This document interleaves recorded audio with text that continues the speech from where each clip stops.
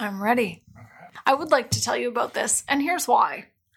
Maybe you don't care about why, but I would like to tell you about it. You can tell me why.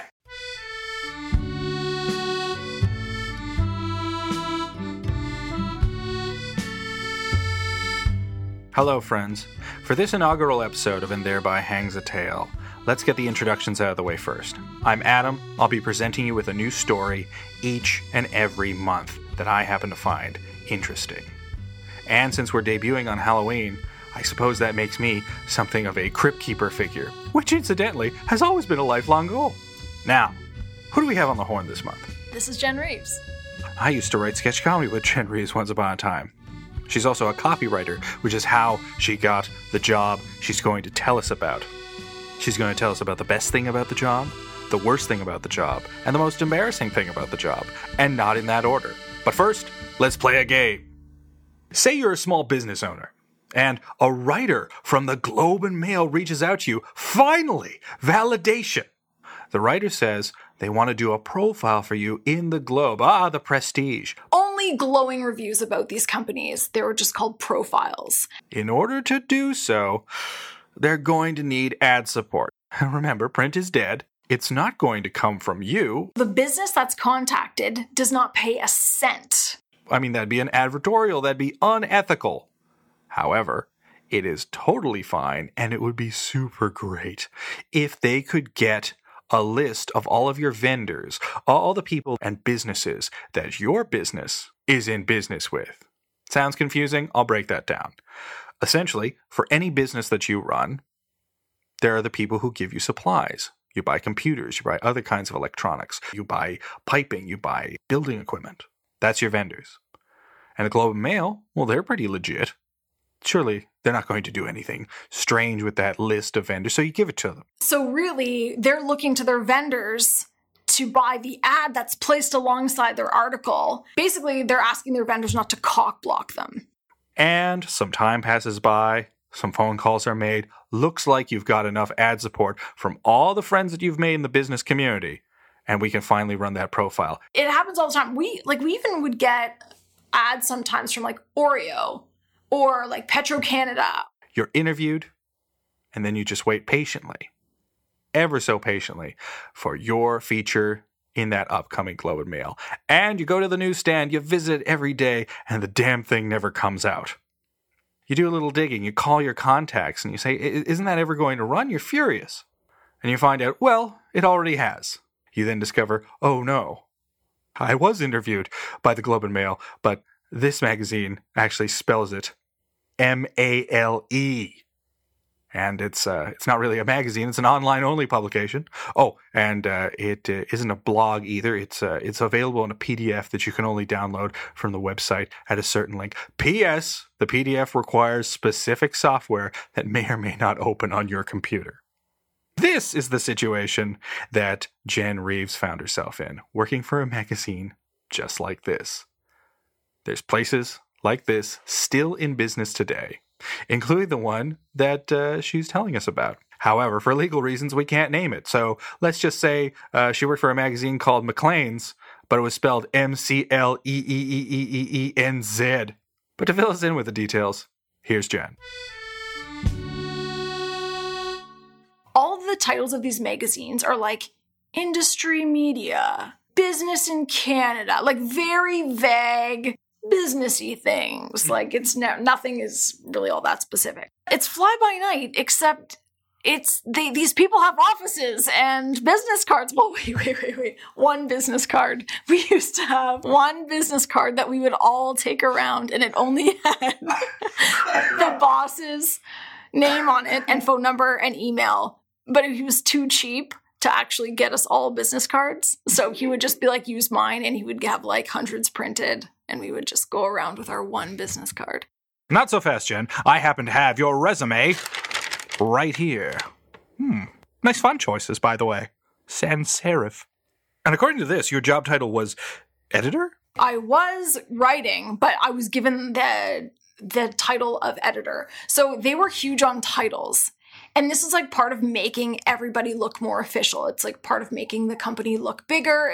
And also to give people an idea that they're dealing with somebody on a high, just like lowly writer should have been my job title. But they're like, no, you're the editor. You're the editor. So every time you talk to someone, say that you're the editor. And it gives people this idea like, oh, I'm dealing right with the magazine's editor. Oh my God, layers upon layers of deception. You're a writer masquerading as an editor for a PDF, masquerading as a famous and well-regarded Canadian publication, seeking ads and ad money, masquerading as a profile piece in said major Canadian publication. How much did any of these people know about this? Like any of the businesses you contacted? Weren't they aware? My job was to call people up and interview them. All of these like business conversations and ad conversations had happened prior to my calling people. But because I was the one who was interviewing, say some big CEO, they would call me and be like, where is it?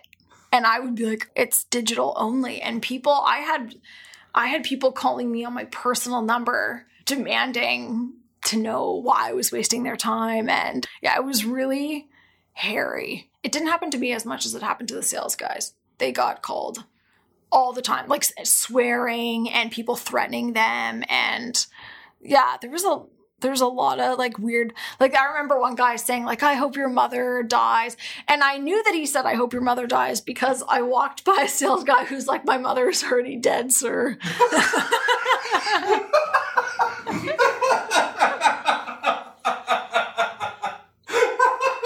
How often was that comment made over the phone? Someone just called me and said, I'm sorry, sir, my mother's already dead.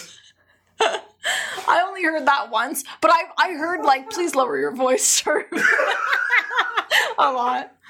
That was a lot.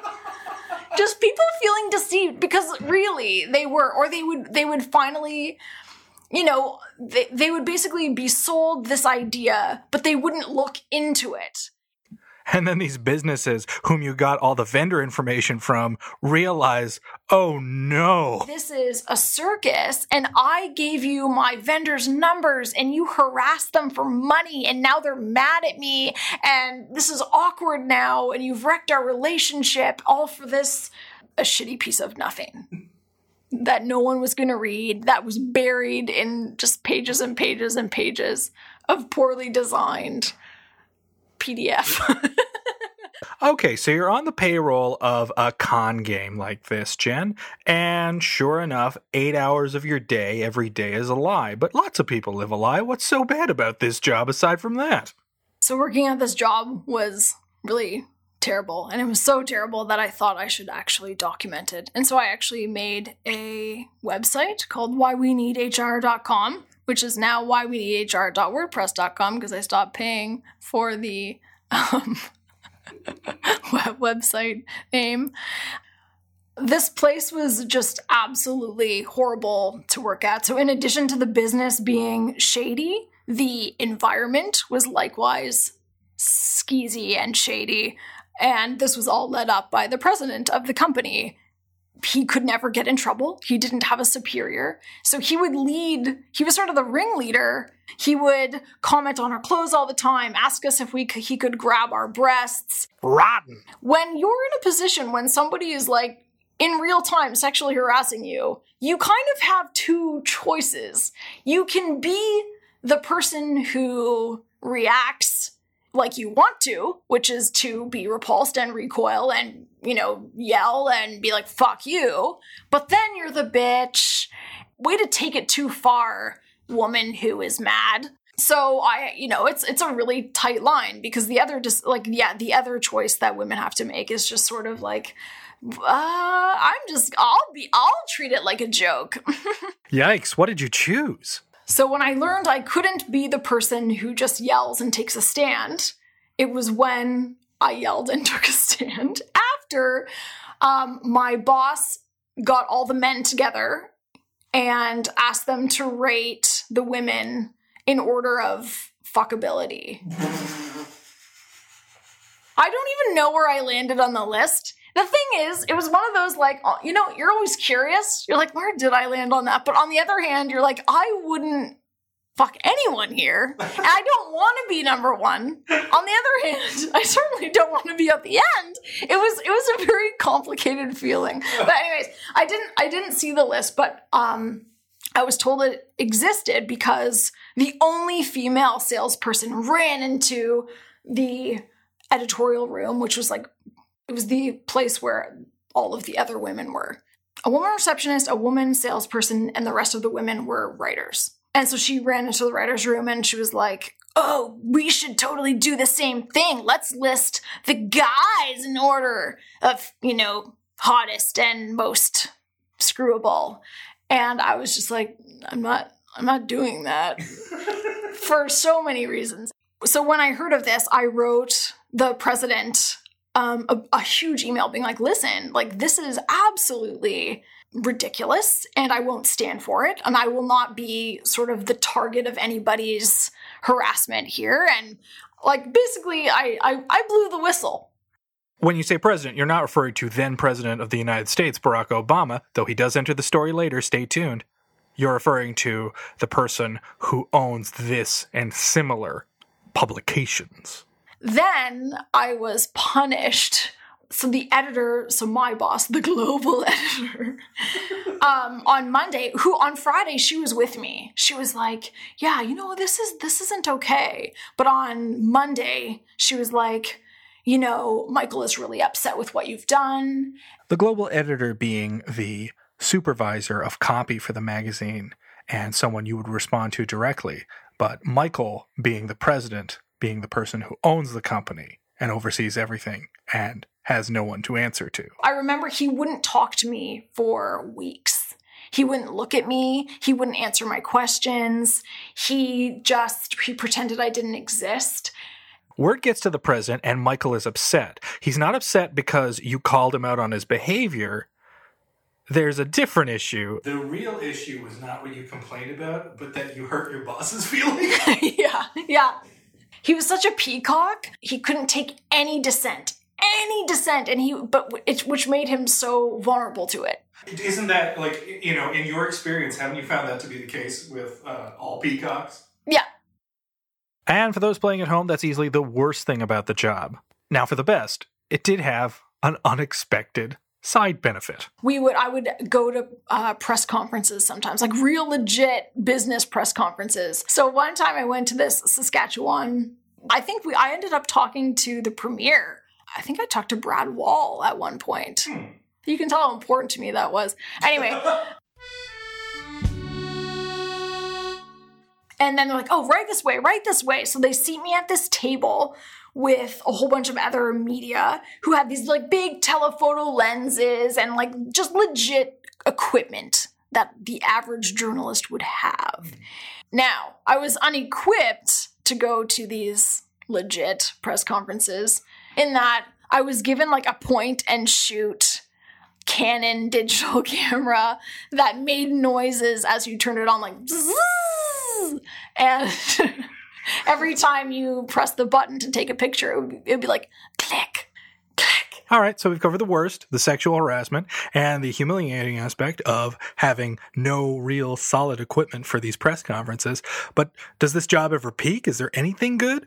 It did peak, and it peaked actually at the G20, which was it was a big deal. The G20? What? Despite writing for the fake magazine. You don't write for a real one. It was weird because there was something about like my boss's personality or like his sense of self that he wanted to think that he was sending writers out to these things. And, oh, you needed something expensed? That's okay. Because I think it feeded into his own notion that this was a real magazine. Because every once in a while I would sort of remind him that it wasn't, and that would hurt his feelings. So I think like this sort of thing like helped him feel like, no, maybe I'm not a scuzz. Like maybe this is real. It was like they would do real things, but badly and in the most unprofessional and humiliating way. And a lot of it was just to say they went, and it was just mortifying. Like everything that we went to was mortifying. But this is the magazine that we've been referring to as Maclean's, but with 3 E's and a Z, or alternately, at the beginning of the program, the Globe and Human Mail. So, for the G20, one question remains. So how do you get it? Somebody had said, you should go to that. And I was like, okay.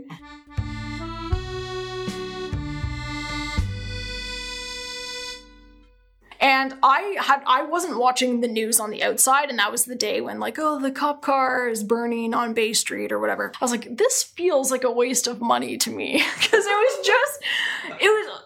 the route to get to the convention center was, I don't know, let's say 10 minutes. But in the 10 minutes, it's like, that's a lot of people to be lined both sides on a street. And then we get into the building, walk down like they put us in a waiting room, blah, blah, blah. We walk down this hall, again, lined both sides. Anyways, I saw Stephen Harper speak. Speaking of wastes of money. Also, like, Harvard, I didn't care. Did you ask him anything? No! Well, what was I supposed to say? Exactly. Hi! Our audience has some tough questions for you, mister. Who would you have sex with in your cabinet?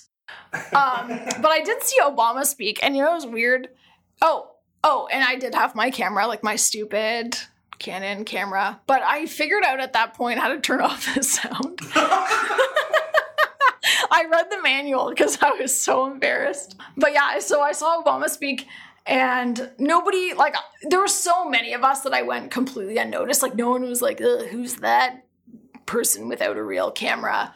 Because there were enough journalists there that journalists were coming with photographers. So the photographers were lined up in a certain row, and then the journalists were kind of at the front. It was fine that I didn't have, like, my big camera out, because the other people were doing that in the back. And people would have assumed I brought my own photographer, which I did not. You know what's weird? Is that I'll always remember, you know, let's say he was like, Barack Obama's probably 15 feet away, and there are people, like professional media people, in the aisles doing selfies, just discreetly, like turning like their backs to Obama, like, and then getting their phones out and like getting like him in the shot, and then being like pointing to him with big grins, being like, "Hey, I'm with them! Like, look who I'm with!" And I was like, "You can't be more unprofessional than that." Well, you could if your cell phone went zzz. It was the next month, I think, that I quit. It was a really strange experience. I felt like a real professional, and then I remembered that I wasn't. But even though I wasn't a real professional, I still got the experience of a real professional, and that was pretty interesting. Especially since the G20, as it turns out, was like a big shit show, and I got to kind of be like, "Hey, I was downtown I got to go to that shit show." I saw like thousands of police officers literally doing nothing, but they were there. I'd like to have Jen leave us with a Jerry Springer-esque final thought. So, I must ask the question. At the risk of sounding like I'm buying into all that hope hype from so long ago, Jen, what was it like being like a few feet away from Barack Obama? When I was at the G20, I actually remember anticipating him coming out and being like, wow. And then he comes out and like, he's like, you know, not a couple of feet away, several feet away, but still close. And just being like, yeah, I guess you're just a dude. Like, you're just like a man. And he was like, he said like nice things or blah, blah, blah, economy, blah, blah, blah, trade, blah, blah, blah. These are our goals. But it wasn't a TED talk. I didn't leave being like, you know what? I should be president. Jen Reeves, thank you so much for coming out. You can find her relic of a blog at whyweneedhr.wordpress.com. It's a time capsule of everything that went down and went wrong at her former place of employ that we've been talking about today on the very first episode of And Thereby Hangs a Tale, which, I should point out, is a production of the Megaphonic Podcast Network. You can find out about this show, including notes for this episode of And Thereby Hangs a Tale, as well as other shows, such as This Is Your Mixtape, You're Not Funny, and It's Just a Show, all at megaphonic.fm. We'll be back in a month with a brand new story for And Thereby Hangs a Tale, where I'm going to find out just exactly what it's like to be put into a coma. No, it's not a boring story. It's about comas. You won't be bored. I wasn't. Therefore, you won't. I'm the surrogate audience. This podcast should have ended seconds ago. Goodbye.